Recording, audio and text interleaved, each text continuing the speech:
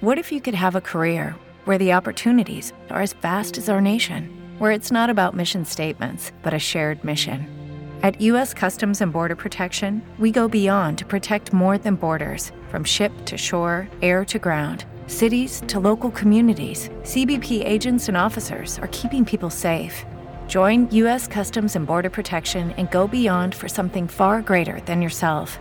Learn more at cbp.gov/careers. Hello, it is Ryan, and we could all use an extra bright spot in our day, couldn't we? Just to make up for things like sitting in traffic, doing the dishes, counting your steps, you know, all the mundane stuff. That is why I'm such a big fan of Chumba Casino. Chumba Casino has all your favorite social casino-style games that you can play for free anytime, anywhere with daily bonuses. That should brighten your day a little. Actually, a lot. So sign up now at ChumbaCasino.com. That's ChumbaCasino.com. No purchase necessary. VGW Group. Void where prohibited by law. See terms and conditions. 18+. All of me. Why not take all right. Fasten your seatbelts for an entire hour live in studio. The man, the myth, the legend, Dr. Chris Hill. How are you, sir? I'm doing well. We're listening to Willie, 90 years old. Yes, sir. What the hell? Still doing it. He's still doing it as long as they want him. He said he'll do it. And he's got 40 years on you, and you're still doing it, too. Yeah, man. He just comes out, plays the guitar, 2.5, 3 hours, and says, see you later. Yeah, I've saw him. He was at the Kingsbury Hall one time. It was great. You saw Willie Nelson at Kingsbury? Yeah. Ooh, that must have been cool. It was really cool. And he just played and played and played, and then he left. There's no, encore with him. He just, see you later. Great. Yeah. But he played a ton. Very nice. I mean, he didn't big time anybody. Oh, that's awesome. How are you, sir? Everything good with you? Yeah, I'm doing pretty well. Okay. Now that the weather broke, I can ride my bike, play golf, grandkids, do a few volunteer stuff, and I'm good. Yeah, awesome. No stress. What the hell? So I wanted to start here. It has really been a banner year for the athletic department up there. Yeah, so fabulous. When you look at it, and I was just kind of jotting this down, over the weekend, 2 individual championships in track and field. We know that the football team has won back-to-back Pac-12 championships. Women's basketball wins the Pac-12 championship. The ski team wins everything. They did it again. Yeah. Red Rock's 3rd straight. Right. Utah lacrosse wins their league. Their season ends over the weekend, but their 5th year in D1. Yeah. Utah softball over the weekend gets a Pac-12 championship, and the men's tennis team won a co-Pac-12 championship. I know. I can't believe Roland did that. What do you make of all that? this, Dr. Hill? We got good people in place, and the university doesn't miss me one bit. Wow. No, it's funny, but it was kind of fun for me because you got Kyle and Roland and Tom and just Amy Hogue. I was so happy for her because she's they've had a couple rough seasons, and same with Lynn. Yeah. So it's been kind of fun and all the other things they get onto, and I was coming down here, I was gonna try to look up, see what golf was doing, because last year Garrett did really well. Mm-hmm. They got the NCAAs, but I didn't look it up. But it's they're getting the recruits they need now. It's taken a little while, and we were good before, but they keep getting better. So it's kind of fun for me to watch it. Good. Dr. Hill in studio for an hour, former AD at the University of Utah. Most of the energy and attention goes to football, right, with a little bit on basketball when the basketball team's good, and hopefully Craig can get that done. But from your vantage point, I don't know how to ask this. I don't want to say how important are these other sports, but how much time, energy, allocation goes into, as an administrator, softball, skiing, red rod, the other sports that aren't necessarily football, basketball, that drives most of it. Yeah, when we were in the Mountain West, it was more fun that way. Okay. Because I was more involved in some of that stuff and got to know them. But, as we went into the Pac-12, it seemed like the ADs were more and more distant. Mm-hmm. And I didn't like that. And it's fun for me when they come back, the students would come back, and I knew some of them, and it was just kind of fun to know a softball player or whatever, right. And many times those are people that are most generous coming back to the school. It's kind of funny, but, they're at a window of opportunity, I think, now with what happened with women's basketball here, and Clark, I think was her last name, that played for Iowa State or Iowa.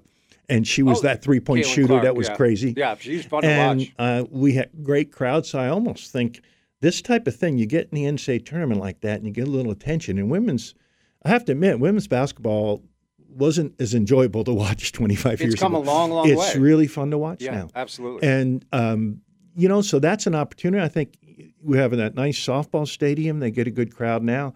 They may start to, in my time, I'm thinking this is the first time where I'm thinking it's really hooking in on some of those sports. And to your point, I mean, look, obviously for a number of different years, playing wasn't even an option for women in basketball. Right. And making a living wasn't an option Right. until 97. And my father was on the board of the New York Liberty during the inaugural WNBA season. So we went to a grip or Liberty games, and you're kind of waiting for action here or there. But 25 years later, here we are. The product has improved. They've been given a chance to train and compete at a high level, and they've taken advantage of it. And I'll tell you what, the crowd that we had up there for the Stanford game, I haven't been to a men's game with a crowd like that maybe since I was a student there, Dr. Hill, which is 1998. Well, You know what I mean? it's a younger, fired-up crowd. Yeah. And I hope they don't – well, it's their opinion. I just hope they keep prices low and let them go because those sports, I mean, at the end of the day, they're not going to – they're going to make some money, which is helpful. Yeah. But they're not going to make the kind of money you do at, football or something. Right. So attendance is good and make it easy. But the women's basketball game, they're just screaming and yelling and everybody, and they can get closer to the court and all those things. So it's been fun, and it's so different than it was. It's just great. Yeah. And you referenced the revenue generators, and you've been a really good guide for me with some of this stuff where and last week there was a leak out of LSU. They had their P&L statements as an athletic department released. Football made about, I think, $54 million. Basketball, men's and women's, made a couple of million because March Madness does that. It's a revenue generator. Everything else was in the red. Every other sport was in the red. So you often talk about, with this new reality of college athletics, with NIL, transfer portal, essentially it's professional now. I know people hate when I say that. That's where we're at, and we're moving closer in that direction. But figuring out the business of football is something that, as an AD, as a department, that's what's paramount because it can really handle all the other sports with the money that it makes. Sure. We're lucky enough at Utah to have a little support from the central administration through tuition waivers or et cetera. This is what my memory is, and I don't think they've changed. But it is so important. I was talking to another guy. I said, geez, I wish I would have known this when I was being the AD. Who cares about the budget? If you win in football, you got your job. Sure, yeah. Even if the balance sheet is bad. If you have a great balance sheet and you're losing in football, what the heck? Yeah. I mean that facetiously, but at the same time, you got one business and the other are charities, I used to tell people. Yeah. And also half your football team could be considered a charity too. See, that to me is what that's the interesting part. And what's the hat you wear with those other sports and with part of football. Some of the players, Well, and people don't love that conversation, but to your point, that's okay, so if you guys want to do this, right, if you want to do the NIL transfer portal, if you want to really make this a business in a way that it never has been, we have to be grown-ups about it. Right. And we have to talk about which of these players are needle movers. Right. And more often than not, that's QB1, and we have one here in Cameron Rising. Yep. There's a kid like Brant Keithy who's marketable and willing to go out there. Dalton did a great job, so did Clark. So it's not only quarterbacks, but the list of players that really move the needle, it's not near as large as most people understand. No, I almost think that you could take a player and say, okay, do you want to be an NIL guy or do you want to have a scholarship? Yeah. What do you want? Yeah. But and I'm thinking it's a business, so I'm driving down here thinking, we'll probably talk about that, which we will, which we do. And so does somebody sign a 2-year contract that's a player? And if you leave, you got to pay it back. I mean, I don't know how professional it's going to get. Are they going to come up with just a salary cap or whatever? The Wild Wild West is a little tough. I would have not mind trying to raise money for this. I think it would have been kind of, to be very honest, easier than the other kind of fundraising because you got people that just want to cuddle up to the star and tell their guys at lunch that they bought the guy. Right. But I get a little nervous for, some of the other folks and what you could do to make it professional at the same time not lose all those other kids that benefit from going to college and not going to make it pros. And we've talked about that before, but it's an interesting dynamic. What I would be afraid of, and I was fortunate because I'm stubborn in a way, that I made it clear to our donors, this is no arrogance, that, you don't run the team. You God bless you, thank you. But, I have insurance in my house, but don't own an insurance company. I don't know how to do it. And you threw a baseball and you don't know how I told you that before. It's kind of like I worry that you've got people paying that kind of money for your quarterback. You give them access, but you got to be careful how much the access goes to, like, what are you going to do now?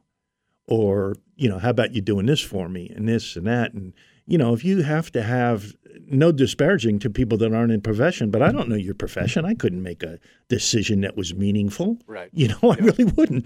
And it's, people act, it's not rocket science being an AD, but at the same time, there's decisions that you see that you don't want to be leveraged to do a decision to make somebody happy, and then you got to eat it. See, see, that's fascinating to me. And one of the things I did want to talk to you about today, and I have a couple of notes here, is what your approach would have been if this was a reality when you were running the show. I think you would have been great with this. I think when it comes to NIL, you would have found a way to traverse this. And I know they're working really hard. I do want to get to the Crimson Collective in a moment. But is that when you think of what the approach would have looked and sounded like when you were in charge, if this was a reality? I mean, generally speaking, how would you have tackled this thing? Well, I think, first of all, you don't waste any time on whining about it. You got to put together a plan. Right. It's also set up a little bit where everybody's winking at each other, which would have been difficult for me. Mm-hmm. I would have looked at the situation with the coaches, as they're doing now. They're doing a fine job, and it's just a matter of, I love kind of those non-boring challenges. I kind of have a love-hate relationship with disarray. Uh-huh. The staff used to make fun of me because in June or May and June, when the budget was over, they wanted me out. Mm-hmm. Because I'm thinking of these things. I got an idea, and they're going, "Oh gosh, Chris, we got this. Yeah. We got this. Don't bother me." Yeah. But I think it would have been interesting to set it up. I wish that I would have tried to get on the front end of sending the message about how you're going to do it, and I'm going to pretend I don't know, but we'll get it done. Right. And this is how we'll do it. But I think the one thing I was scared about, I would have been excited about really talking to some of these donors, public relations, not asking for the money, and as they can't do, and kind of the lay of the land or challenging about it and saying, hey, this guy can't play. I can't have you run away from the money. Right. I would like doing stuff like that, kind of charging back and forth, if you will, and kind of busting chops. That would have been fun. Yeah, I think it would have been a challenge that you would have excelled at. But I do wonder, as someone who has innate knowledge of the market and the community because of your job, and you live in our community, you're part of it now. A few weeks back, maybe a month or so ago, we heard and saw and witnessed the announcement of the Crimson Collective. Yes. And, I listened to it, read about it. I got to be careful here because it kind of sounded like, hey, we're doing a thing and we're not really sure what the thing is, but we're going to do the thing. Right. And I get it. It's a complicated new space. So if anybody was expecting Mark or Kyle or anyone to take the mic at that event and lay out everything in detail, I think that's unrealistic. But I was left wanting a little bit, and I still have questions about what it looks like, what it feels like, what it's going to mean logistically, and whether or not our community is up for the challenge. Because that's the key, Chris, Dr. Right. Dr. Hill, excuse me. No, Chris. Because every time I hear, whether it's Jimbo or Dabo or Saban or Harbaugh, and at the event, Kyle, essentially pleading with the community, like, if you care about Utah football and you're somewhat of affluence or influence in our community, we need you. Yeah. Is our community up for the talent? I think it's a challenge because we're a small market, right? Yeah. Just like everything else. And as we talk off air, we don't have Alabama money anyway. Right. A good friend of mine is the AD there, used to be at Arizona, and he's got $100 million in a checking account. Yeah. Must be nice. The same way. Must be nice. So, I think we can do well. I think we can do better than a lot of the Pac-10 teams or 12 teams. I really do. So, that's the lay of the land. If you can do as well as your people in your league, then you have a chance to compete for the national championships, especially since they went to 12. Right. So the object is to make sure you're not losing out to maybe the Oregons are a bad example because Uncle Phil can write it out. But Stanford, Cal, Arizona State, Colorado, I don't see those being problems in our community supporting that more than them. I do see a problem with Ohio State, but they've had double our budget anyway. Sure, yeah. Yeah, and it's just hard to take people away from them. When I was talking to Kyle, the hardest thing for me is that the Utes had kind of a way, even way back when with Majer stuff, that Kyle has a way of developing players. Mm-hmm. So now you got a guy coming in that made a lot of money because there's some guy over here, and you got to kiss his patoot. And then you're looking at, oh, geez, how do I grow? Kyle's staff has developed players. Mm-hmm. Do you have enough time to develop a player now? Yeah. Is somebody else going to offer more money? And all of a sudden, how many times has Kyle taken a running back, put him at the cornerback, And a year and a half later, he's going to be an NFL draft choice. Yeah. Because he developed them. Right. And now, I was saying to him, Joey calls up his uncle and says, "Man, Whittingham's switching me to defense, and I got the talent, but I'm an offensive guy." Right. He goes, "All right, let me talk to some other school that was, you gotta coach him up a little bit, and just not take talent without coaching him." And Kyle, if you look at everybody says he's gotten talent. Kyle can recruit, sure, yeah, but he's also developed them. Right. We may not have got the 5-star, but we got good players, and he's coached them up. And I worry about, can he coach them up, and is the NIL going to divert his power? Yeah, certainly valid concern. But the good news is, and look, we're still early into this, so knock on wood, hopefully it doesn't change. But the early returns have been positive. The recruiting classes continue to rise in rankings. Mm-hmm. The average school over the course of a season loses about 12 guys. Over the course of a calendar year, it's about 18. And Utah hasn't approached that. They've lost guys. Everyone's going to. Right. There's no exception there. But they're not close to the average. And they've been able to utilize the portal to add talent. Early returns, Dr. Hill, have been good. Yes. You know what I mean? What do you make of it? I think the portal thing is really good for Utah. Okay. I really do. Although it's good for football. I worry about it for basketball, where people, see the kid's face and they get to like him as a freshman and they're falling in love with him, and then all of a sudden, boom, he's gone. Yeah. Where football, there's, and you can keep a guy now. So Rising can, get money and say, hey, I want to stay. Not, I think we all talked about it was marginal whether he would get drafted or not. Right. But, Timmy at Gonzaga, the basketball player there, you would know. The fans in the radio may not know, but the really good player from Gonzaga this year, I'm sure he stayed around. In fact, I know he stayed around. Drew Timmy, yeah. Drew Timmy. Yeah. What did I call him? You just said player. Okay. Drew Timmy. Yeah. And he, I left out a paragraph. I do that sometimes. Oh, my staff would laugh at me all the time.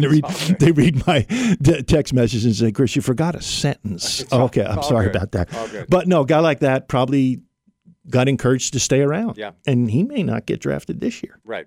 But so some of these players are going to stay around a little bit more, which I like, because those are the guys that may not make big money in the pros. Right. And those are the guys that I've talked to you last time I was on the air that's the group I feel most pain for, is the ones that think they're going to make it and don't. And we've always taken care of them coming back to school, and I'm sorry Mark's doing the same thing to get them done, because if you have an education, and I'm a freak education guy, you get someplace. But that's not to have their attention at that time.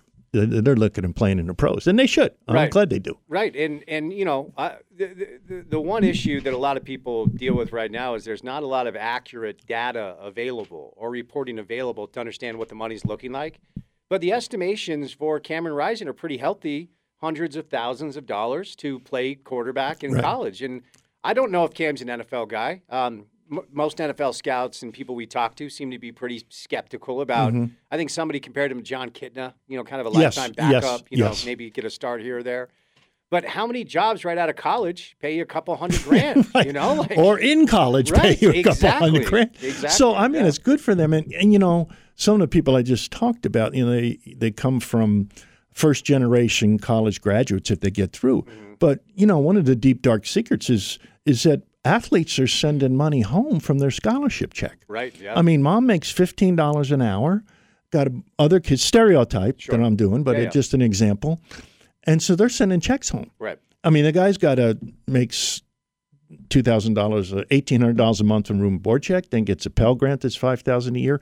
That's nirvana for somebody that's making $15 an hour. Right. So that's where this thing comes in and says, whoa, this is helping my whole family, and that's the reality. They're not going to get all that money in because mom or dad or uncle may need some money. So, it used to break my heart when I knew that kids were sending money home, but I knew that it happened, and that's why it gets so frustrating. And for me, you now have money that they can have. Right. So you can look them in the eye and say, hey, good stuff. Yeah. Good stuff for you. Yeah. And so... It makes a difference with the way they feel about themselves. Sure. I'm doing something of value to take care of the people that I really care about. Right. That's an important thing. I know, and I think that's important. I worry about letting some kids get the rug pulled out from under them.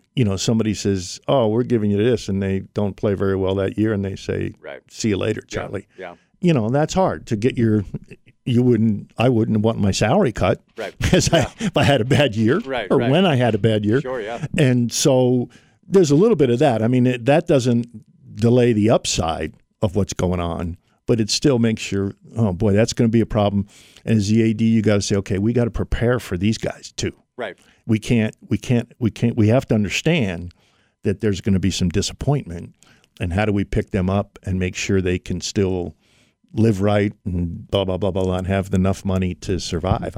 I wish that they could have some kind of collective bargaining for a base salary. Yeah. And then, or bonuses or stuff. If you're going to do it, let's grab right hold of it. I mean, this other stuff, it's like, I'm sure the NBA has guys handing extra money or maybe having an automobile store or something. Sure. I don't know. Yeah. But, you have, if you're going to be in, you're in. And if you're going to be a business. Right. But as we talked last time, you got to go to school or else you're hurting those kids that aren't going to play. Right. You're 85 kids, you're hurting 70 of them, But, make it a salary, do it this way.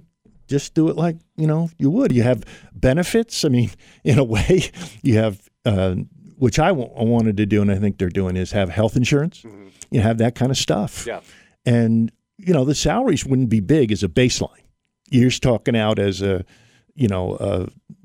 freshman that hasn't been a superstar. You're getting a scholarship. You're getting $20,000 a year, and that's your starting point. Mm-hmm. And then above that, just like the NBA, have a salary cap and do whatever, and have a contract and, have in football, which they have no rights, the NFL. I mean, those players have the exact opposite as football, from what I see. 100%. Most of them. There's some exceptions. Yeah, right. But it would be them. the same, unfortunately, with football because their lifespan's not as long. And you'd get players that, play for a couple of years. They may make more money at the school. And it's tough decisions. But if you had a salary cap, that would help the coaches a little bit. Yeah. Yeah, and that's where I've been with this, because the O'Bannon lawsuit was filed in 2008, and then if you paid attention to what was happening in front of you, you could read the tea leaves in a way that, respectfully, I don't think Mark Emmert and anyone running the NCAA paid attention to. No, they just kept denying. Right. And you can still go to school and be a semi-pro. Right. There's nothing wrong with that. Yeah. The student-athlete thing, everybody rolls their eyes. And I always said in football, 85 kids and 10 came in as, I'm a sports guy and I'm going to get a degree. Mm-hmm. Alex Smith, Andre Miller, that mom made. Then the other 85 come in as, by the way, I guess I got to go to school, but I'm an athlete. Right. Next year, that shrinks down to a few more saying, maybe I better get this degree as it starts to whittle down. Yeah. So you don't want to take that away from it. But, the payment stuff, I mean, I think you got to, I don't like this stuff that's below board now. Get it all out. Everybody knows. A lot of people are lying to each other. Yeah. Parents are sitting in a home and telling the coach, we got $50,000 will do it. Mm-hmm. And they got nothing. They're playing poker. Right. It's get it all out there, have a pay scale, do whatever. Yeah. And go from there. Yeah. Because you're not gonna go back, in my mind. Now that may mean, if it's a business, why are you carrying 85 players on a team? Right. There's some downs on that. How many employees you want? Right.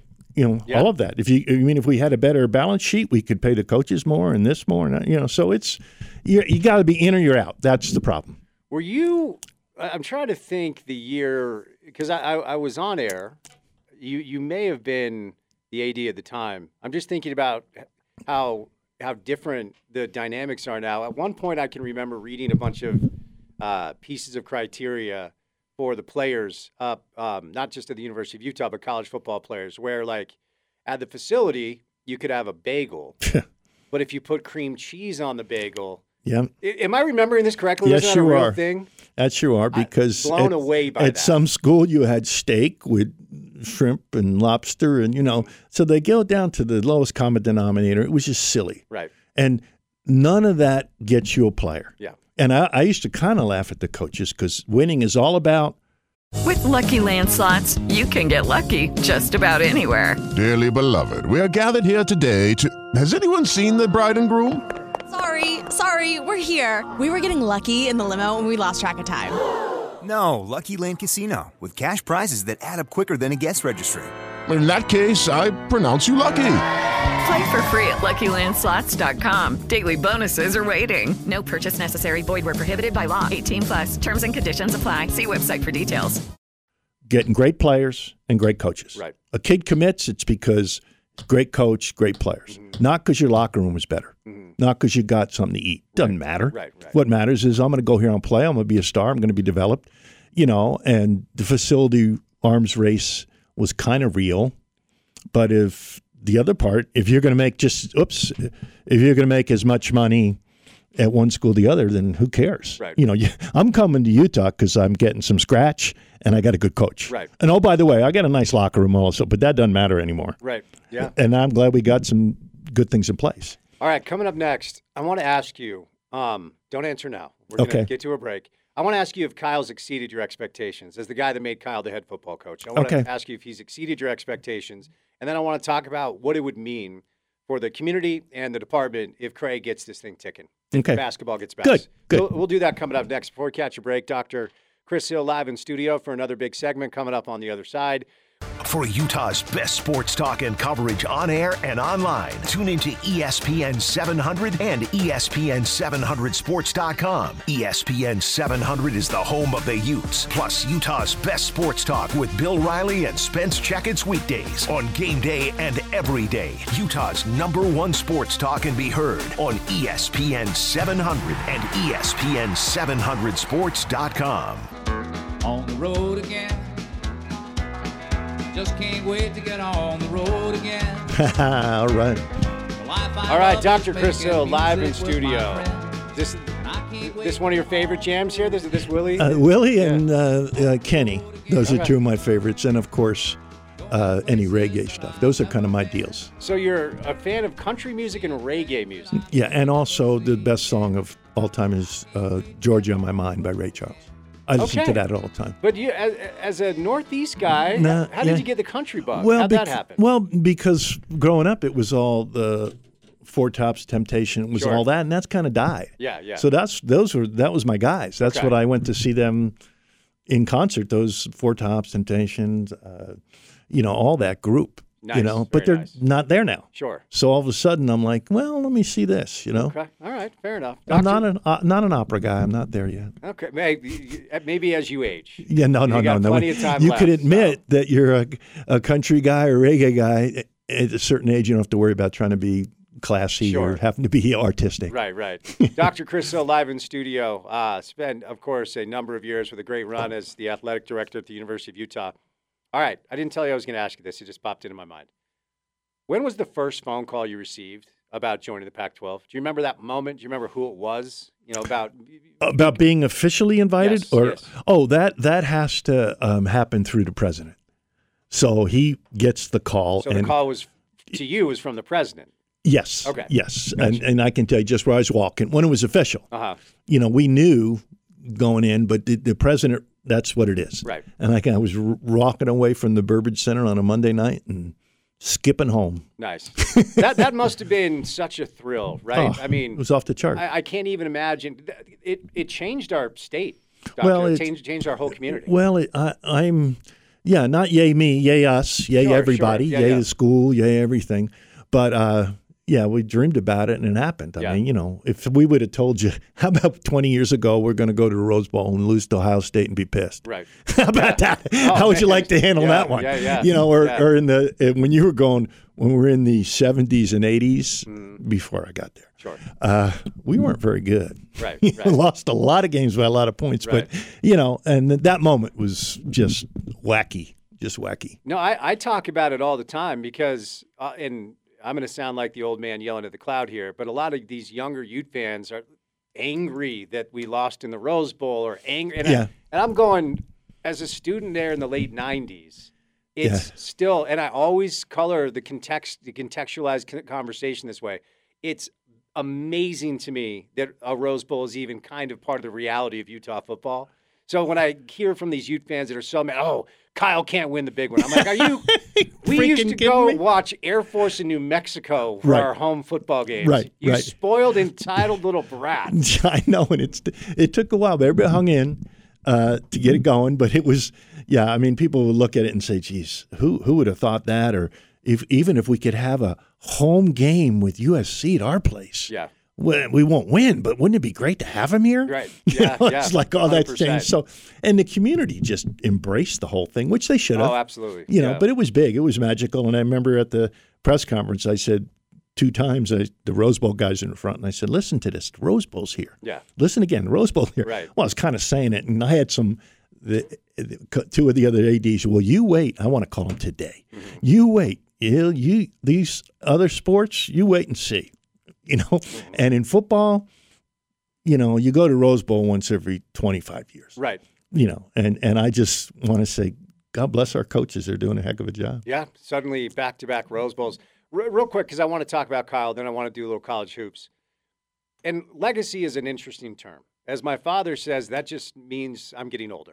If you want to talk about my legacy. Right. Just means I'm getting older now. Yeah. But do you view, and you just referenced not yay me, yay us, but do you view being the athletic director during this transition into the Pac-12 among what I guess guys like me would say this is Dr. Hill's legacy? I always tease that you can't. A legacy is like a nickname; you can't give it to yourself, right?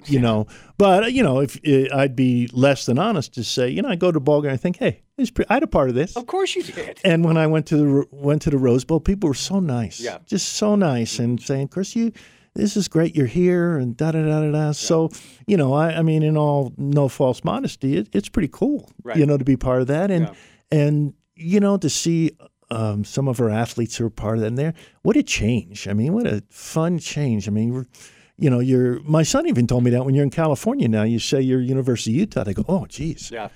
As opposed to before. Is that Utah State or where is that? Mm-hmm. Is that in Ogden? Right.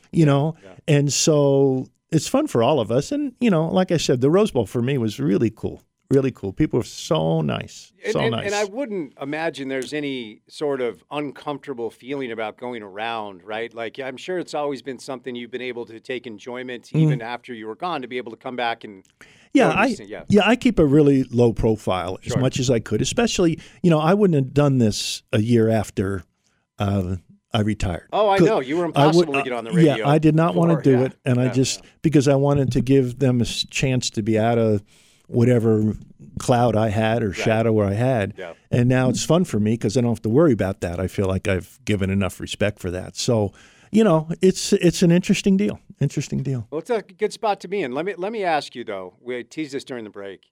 You were the guy that made the decision to make Kyle Whittingham the head coach of Utah football. Mm-hmm. You obviously saw something in him. But Dr. Hill, you look at a lot of the preseason rankings for coaches, and reputable college football people have Kyle as a top 10 guy, right, or maybe even higher. There was a list that had him as a top 5 coach a year ago.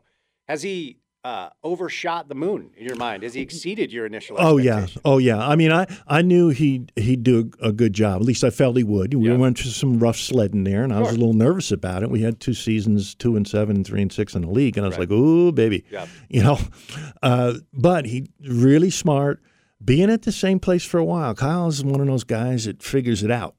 And I think he knows. I don't know this. I never wanted to get into that detail of him staying around, but I think there was that niche that he knew he could win. And when I look at it now, I think, no, he's one of those guys. Sure he is. Yeah. Did I know he'd be? No, I knew he'd be good, but nobody knew we'd be doing this.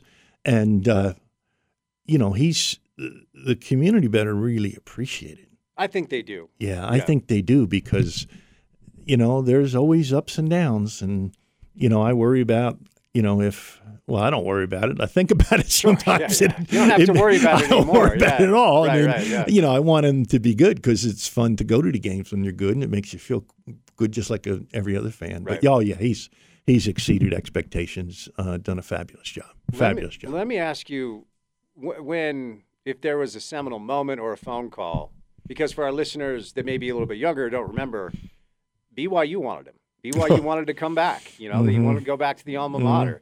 And I think a lot of people just assumed that because that's where he went to school, he was going to end up back down there.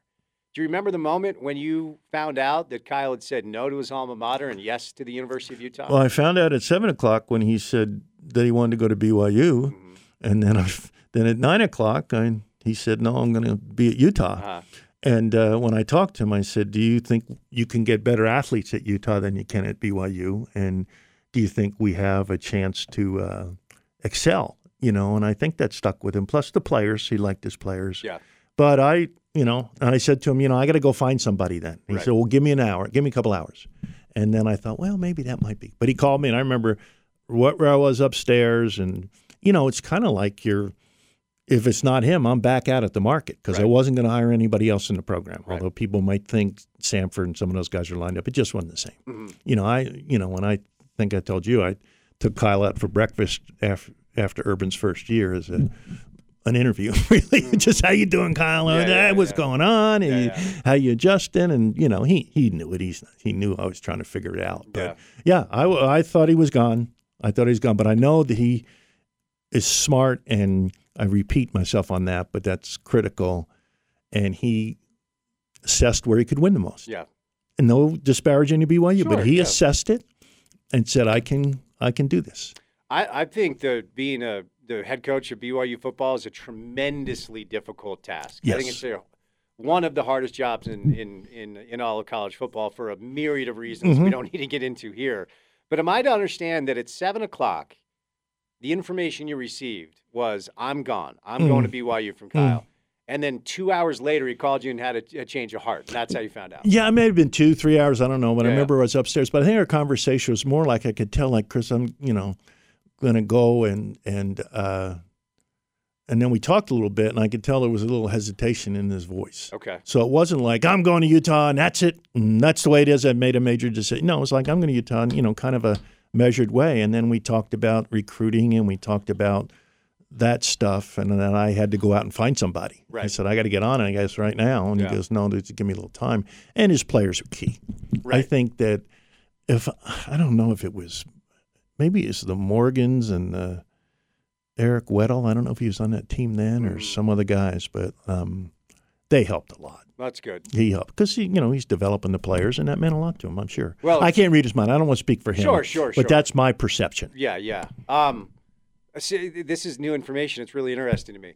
Did you? And you don't have to say names, Doctor, if you don't want to. But was there some sort of idea of what direction you would have gone in if Kyle, the BYU call was real and suddenly he's gone? Not as much as I would have liked.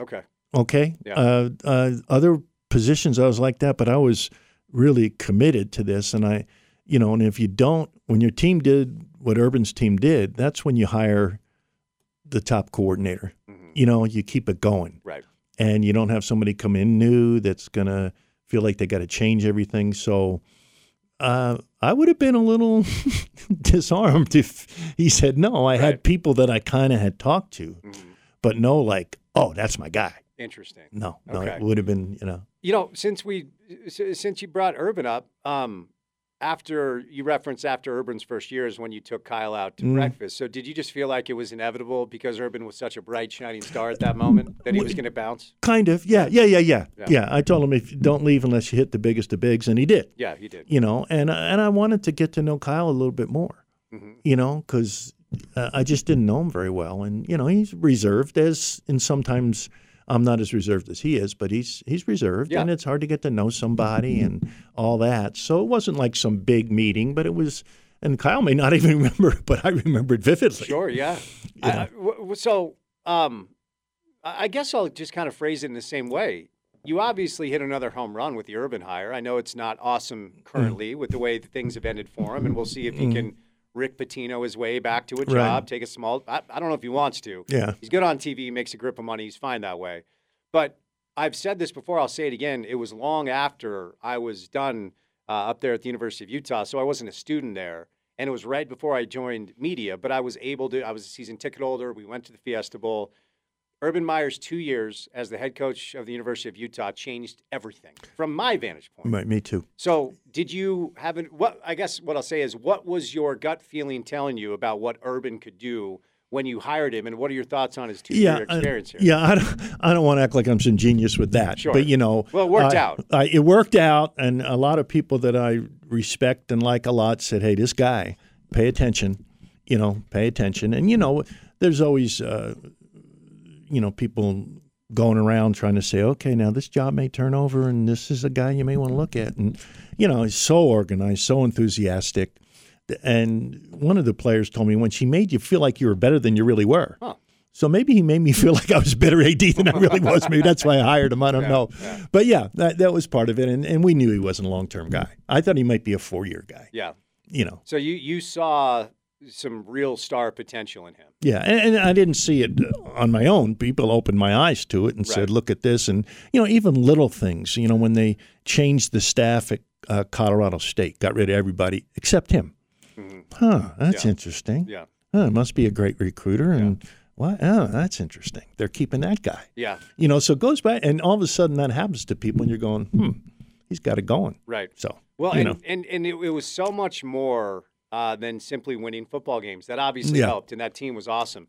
But, creating the MUS, which is one of the best student sections in all of the western part of the United States for college football. Even things like Team Down South, he wouldn't say their name. Right. And all of my siblings who are BYU fans. Still to this day, my brother-in-law, this is how insufferable he is. He still has his Helaman Halls T-shirt, which is the dorm he lived in. He's 47, and he loves BYU. And if you ask him to this day, who's the Ute that you hate more than all of them? He says Urban. Yeah. Because Urban changed everything. Well, he changed it and in a way that we stopped behaving well. I'm convinced at this time that we were a nice program that never beat BYU, then a little bit. And guess what? There's some higher-ups and legislators and people around here that we stopped behaving ourselves. Sure. And they didn't like that. And it worked out so good because Kyle's a long-term guy. And Urban changed it. And Lavelle Edwards told me once, he probably said it to many other people, what are you most proud of? He says, I made Saturdays important. Mm-hmm. Urban made Saturdays important. Yes, he did. And Kyle's continue to make it important. It's an important day in the fall. Well, and it spawned a generation. And look, the talking points about Utah-BYU rivalry are a little bit antiquated because of the realities of both programs. But there was a time where it felt like it was everything.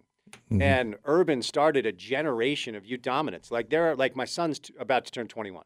Mm-hmm. And so the frame of reference my son and his friends have are wait, BYU was good? Yeah. I'm like, when I was growing up, Utah was lucky to be close. And now there's a generation of football fans that only know Ute dominance, and Urban and you and people started it back then. Yeah. It's one of those things that we started to just say, let's be us. Let's not, after about 2 years on the Giants, let's just be the best us we can be. Yeah. Well, if we can learn some things from them, great. You could learn some things from BYU. They did some things really well. Sure. But let's be the best us we can be. Yeah. And it changed, and it was so cool to see him when the AD at Ohio State, when he went from Arizona State to Ohio State, I said, tell me the best thing about it. He says, man, when you're walking to the ball game or the ball game at home and somebody's saying, anybody selling? Anybody selling?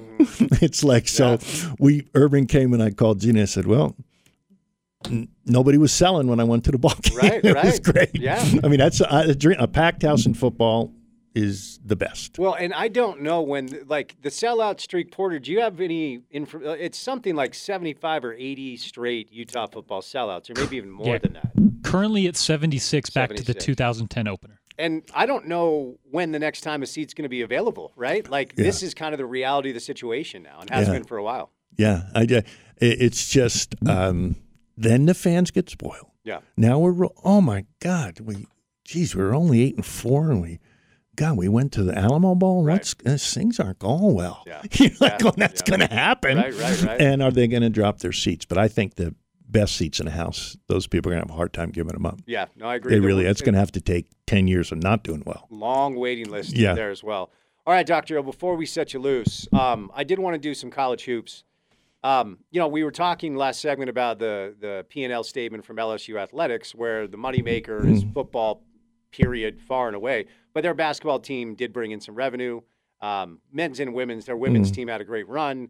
I wonder how you would articulate what it would mean to the athletic department, what it would mean to the community if Craig can get – and I'm not going to do the whole like Majerus did back. That's not fair. Yeah, right? That's not fair. But to get it back ticking where you're competing for conference championships and going to the NCAA tournament, which isn't an unreasonable expectation. That should be the goal. Mm-hmm. What would it mean if Craig can do this? Well, I think it'd be a great relief for the inner workings of the athletic department to know that we had another – group that was giving us that prestige and generating money and do all that. So internally, And I think it would mean a lot for people on campus and in town and all that. But as we talked off air, I'm just worried about college basketball in general. Totally I think we could, the Utes could do just that, And I always said, if you're in the top 4 of the league, you should go to the tournament. Unfortunately, sometimes that wasn't the case when we came in the top 4.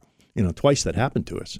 But I'm just worried about it if the interest is going to come back, because everybody sees Kansas and they see Duke and they see Michigan State. There's only about 15 of them that have that. Right. Texas built a new arena, less seats, and still aren't selling out. So it's not just a problem for us here locally. No. You got to win. Yeah. But even if you do that, it may be hard. Right. And I hate saying that. That breaks my heart. I wonder how you would articulate the way the product has changed, because when I was growing up, playing high school, playing AAU, dreaming of being in March Madness, college basketball was at its peak. It was the Tarkanian UNLV teams. It was Mike's early Duke dominant teams with Leitner and Hurley. And, we were back east, so I'd go to the Big East tournament and watch St. John's. I loved St. John's and Syracuse and Georgetown. It was such a phenomenal product. And look, tomorrow night is the NBA lottery. And so local basketball fans are going to get to know a guy like Victor Wembanyama, who plays professionally in France. He doesn't play college basketball. 4 of the next top 7 best prospects are G League guys. Scoot Henderson played for the Ignite team. It's not like it is it a lack? Is the talent diluted because other avenues are available to make money playing basketball? Or why do you think the product doesn't seem to be like it did? You said it. Hurley Leitner. Yeah. Mullen. Ewing. Van Horn, Doliak, Andre Miller. Yep. Alex. Yeah. You have those people you could fall in love with, and they stuck with your team. And I understand the portal, but I think the portal's hurting basketball more than anybody else, because the era of Anthony and those guys at UNLV, you knew who they were. It was a group of guys in history, Grant and Soto.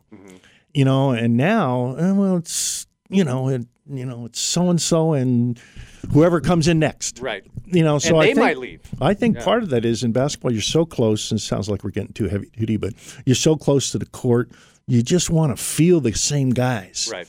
We change, and no disparaging to football, but you change your 3 linemen every year as long as they're good. Nobody kind of cares. No one knows. Yeah. Nobody, they just know the team's winning. Right. Where in basketball, you're changing people all the time. You're like, going, man, who's coming? I had people ask me now. I said, I don't know. How would I know? Yeah. It's tough. And so basketball's facing the portal thing's not going to go away, but I think it's hurting basketball almost more than any other sport.